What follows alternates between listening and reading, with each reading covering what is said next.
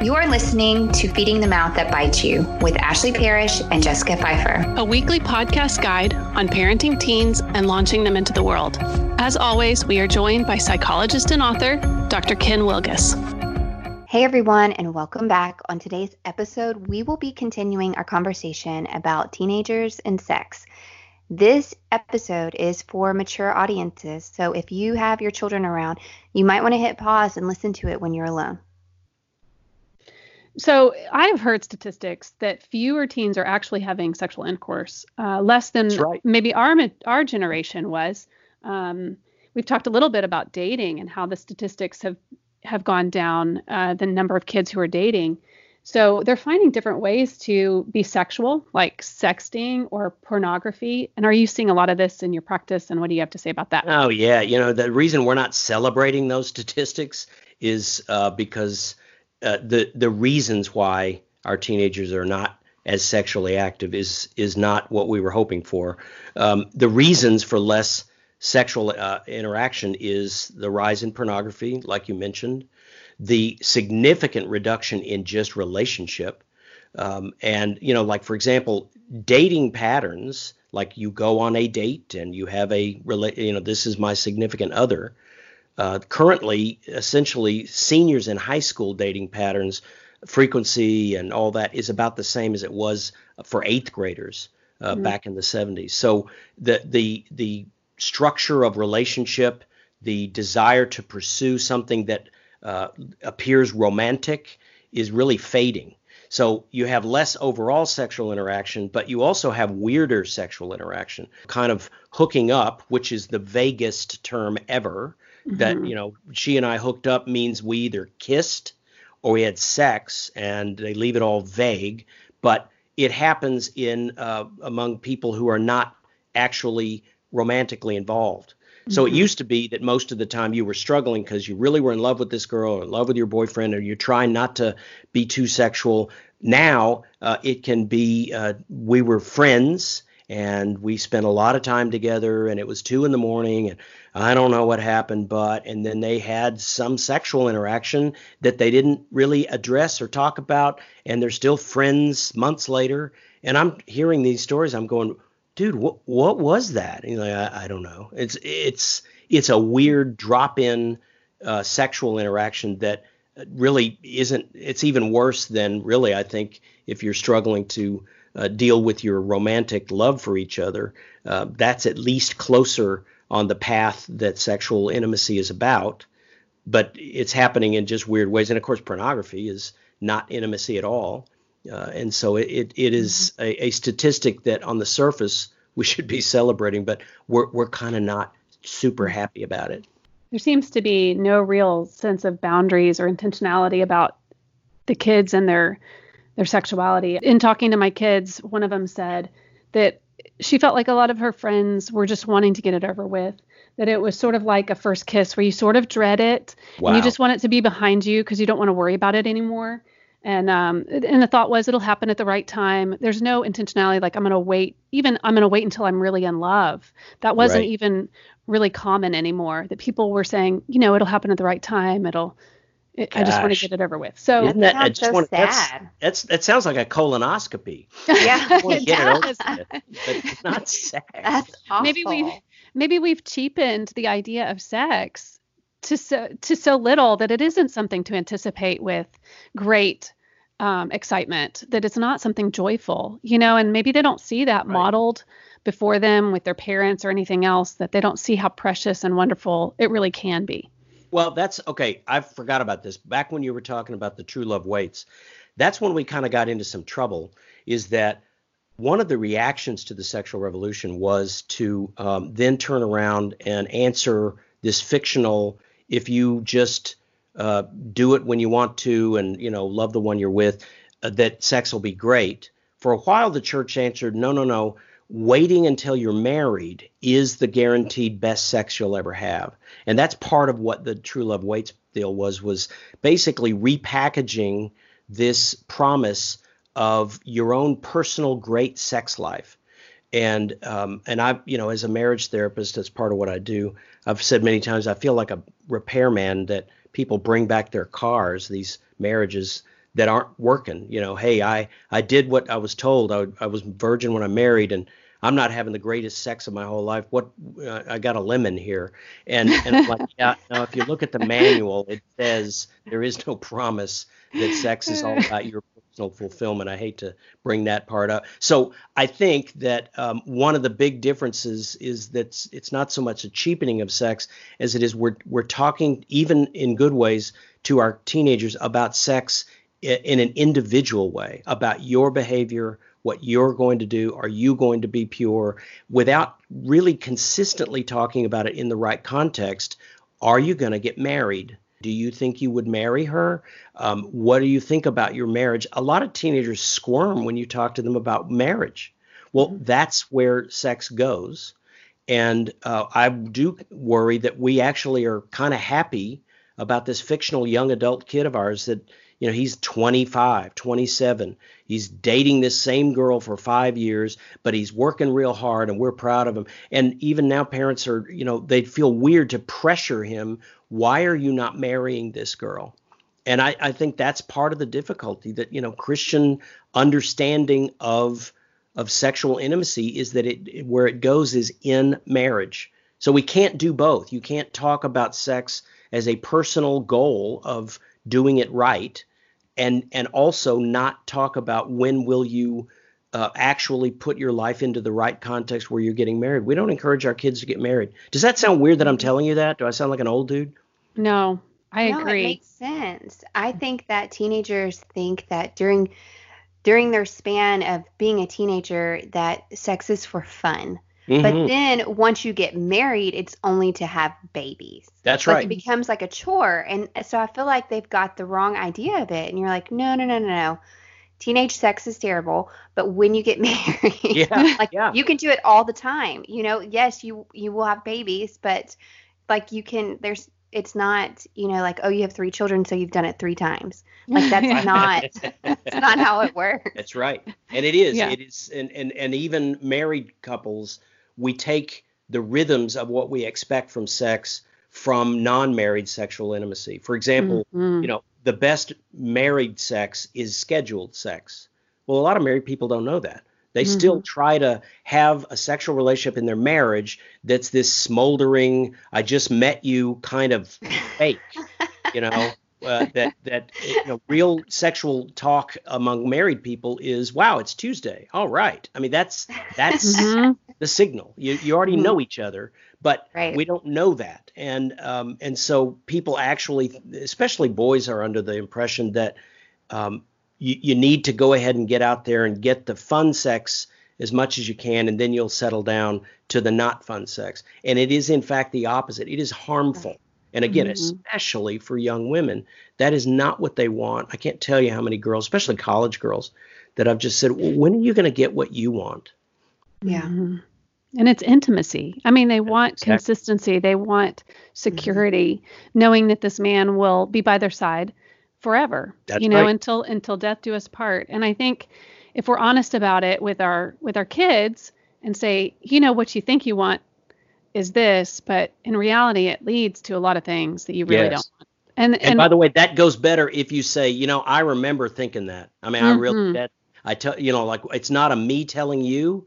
It's again, adult to adult that, oh, I know. Remember that? Oh gosh, yes. The way we talked about it when I was your age, well, and talk about the culture that said the same lie even when we were there, and how even if you can recognize that there's something attractive sounding about it, you don't need to act like I've never heard that it's a lot of fun or whatever. Of course you've heard that. It doesn't work out. And there are lots of secular sources, by the way, to back up that, what we've learned from Scripture isn't a religious teaching. It's a manual about actual human behavior. So, for example, Christians know that pornography is not healthy sexual behavior. Well, that's not something that is really fun, but you're not supposed to. You can go to a website called yourbrainonporn.org. I don't remember.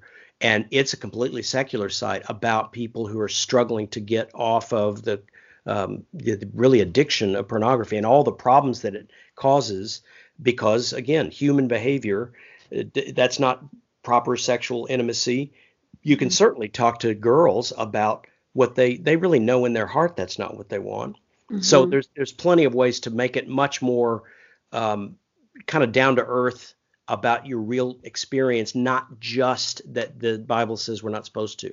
Right. And to not make them feel shame about it. Like that's how God created us, to be attracted to the opposite sex. And yeah, so I don't want them to feel shame. I want them to be equipped. I want them to know the whys behind it and what the Lord says about it. And I just want to answer all of those questions and to set the stage for that. So, Dr. Ken, let's say that we've already had these conversations with our kids, and it's an ongoing conversation, I'm sure.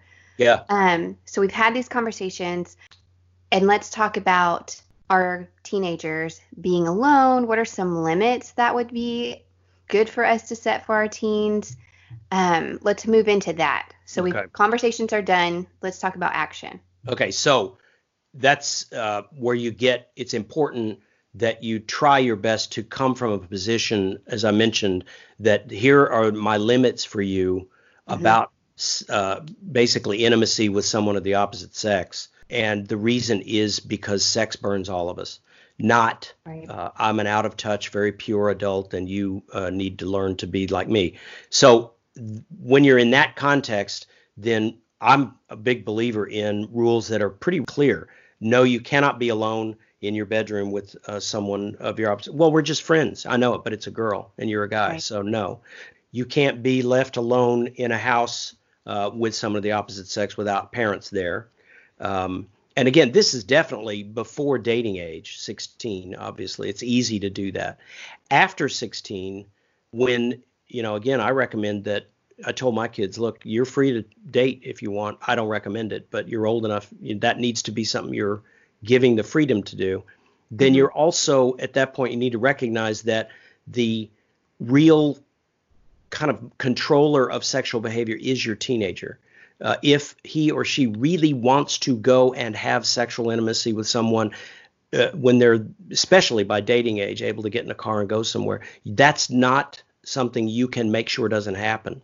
So your message is these limits are us trying to make it easier for you to not fall into comfortable, basically where it's too much opportunity.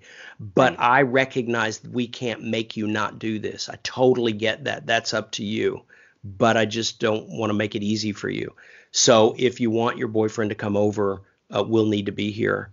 And if we know that you've gone over to his house when his parents aren't there. And again, you probably could do it. We wouldn't know. But if we do find out, there will be some consequence. And let's then talk about why are you wanting to do that? You know what I mean? So you want to be real clear about the limits, but also real clear that this isn't going to make you do it. Again, like anything else, you're not a policeman, you're a judge. So you'll let them know this is what the rule is. But you stick with, because sexual desire is a fire that kind of can burn up lots of people, including adults. So this is why we had these limits. Okay, let's change gears just a little bit. So what happens when you have pretty concrete evidence that your child is, or your teen, not your child, is having sex? Yep. And you either find a condom, or your daughter comes to you and says, I'd like to be on birth control, or you catch them in the act. How do you not freak out? What do you say? There are a lot of ways that you no longer have control. So what do you say in that situation? All right. Well, catching them in the act is their fault. That's just stupid planning on their fault. So you have my permission. It happens. We do have your permission. Hold on. I can tell you stories. Yeah. No. Okay.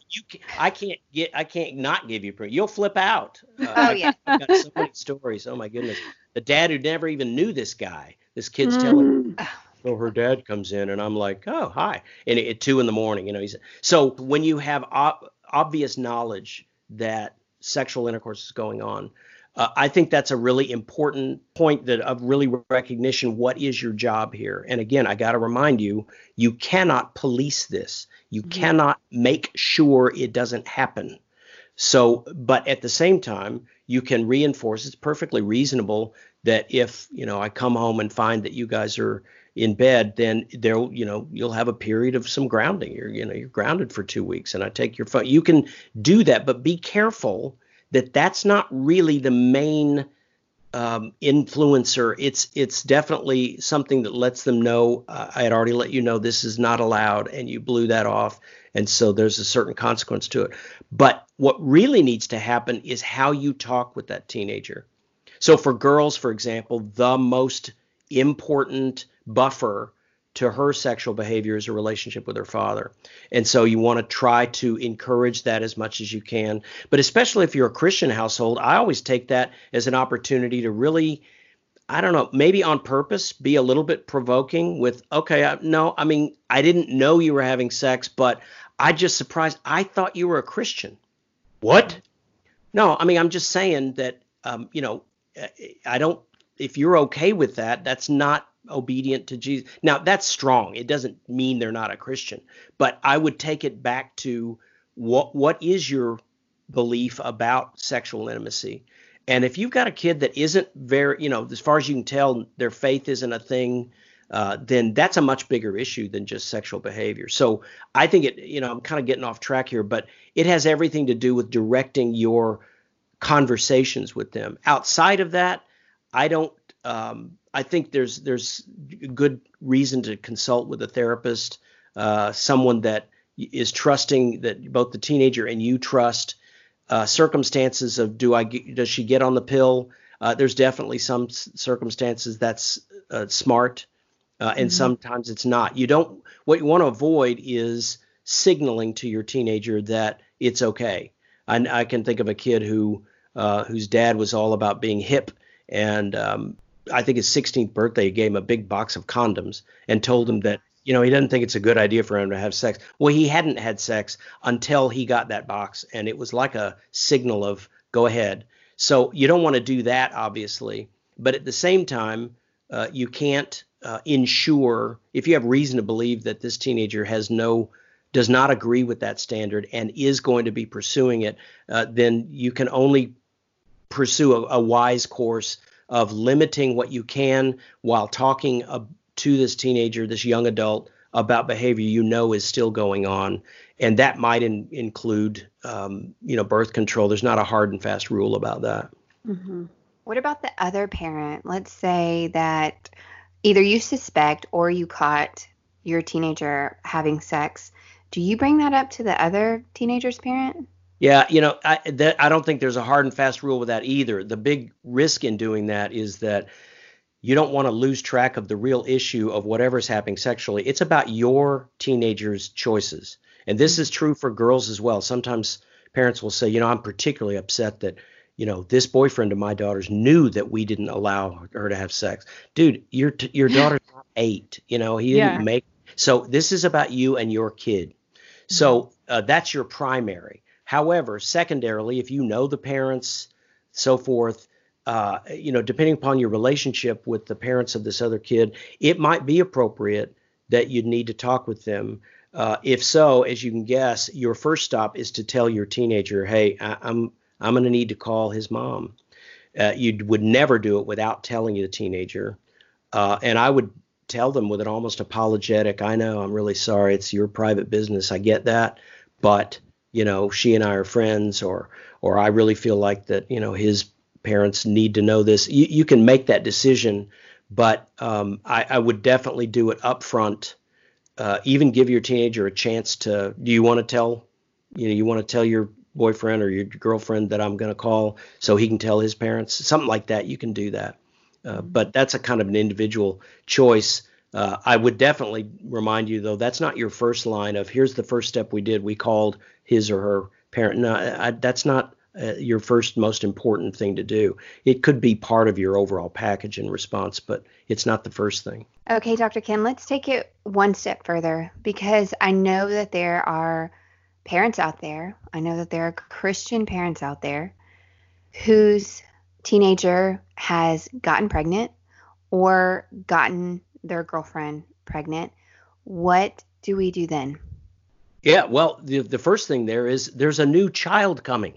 This is a person. Mm-hmm. This is so great. So never forget that the circumstances of this, while obviously, of great trauma and concern right now, this is a person God is bringing in. So in 10 years, This is going to be your grandchild or your, Right. So it really changes a lot of things in respect and love and appreciation for this new person that's coming. Mm-hmm. And in that regard, then, that's no longer really about sex and our trying to best serve our kids sexually. That's about loving your child and your soon-to-be grandchild. And that's definitely a counselor involvement kind of thing, because there's just so many layers. A lot of Christian parents feel that prideful guilt of this reflects badly on me as a parent. And, it doesn't. These are young adults. They make their own choices, but that's easier said than done. And, you struggle with that, putting a big red letter A on this young adult's chest that like, oh, no, you're a sexual fornicator. You're and that's not our belief. That's not our faith. This has now happened. There's now pregnancy, and you deal with that. So I think that's sort of more like, how do you not mix that up with the whole issue of sex? That's not the big failure as a parent. That's about how to love your kid through a really important time that either your daughter's going through, or even more complicated, your son and his maybe not even girlfriend, but there's a new person. And babies are so cute. I don't care. They're so tiny, and it's so great. Well, and I think for a lot of parents, when they get the news that their child is the father or going to be a mother of a baby, there's a lot of grief that comes there with the parent, because a parent thinks, oh man, I had dreams of you going to college or finishing your education. I had dreams of you becoming a doctor. I had dreams of you having, a wedding and all of these things before all of this happened, And so for a parent, there's some grief that needs to be acknowledged there, as well as just the practicalities of, okay, now we have a teen that's pregnant, looking at their options. Are they looking at adoption? Are they looking at keeping the baby? All the things that go into that. And I know that we very specifically have left out the option of abortion here. And just because for me, when I was a teenager, I knew that the consequence of having sex was having a baby, because I didn't consider abortion an option at all for me. So Right. Yeah, and Orthodox Christianity has always held that belief. So, but I think you're exactly right that the appropriate grieving of the track that this kid is not going to be on that you had hoped for, but you just be sure that you're grieving with your teenager about that. Yes, they're experiencing not it too. Alone. That's right. Right. For sure. Well, we've taken a dark turn, haven't we? But I want to include everyone. Dr. Ken, that's what this podcast is about. It's true. It's about answering the questions that real parents of teens are thinking and facing and walking through. And I just want to equip them, that with a good Christian podcast, that this is where we talk about these things. Well, and I don't think I don't see us doing an entire podcast on pregnant teens. So it does relate to that. That's very true. Mm-hmm. Well, thank you guys. This morning has been full of questions and answers that I needed to hear. And I appreciate you guys both and your endless wisdom on some of these topics that every teen parent kind of navigates through and struggles with. Thanks for joining us today. Hit the subscribe button so you won't miss an episode. Also, leave us a review. This is how other listeners find our podcast. Follow us on Instagram at Feeding the Mouth. We appreciate you and would love to hear from you. If you have any questions, thoughts, or ideas about what we've discussed today, please email us at podcast@feedingthemouth.com.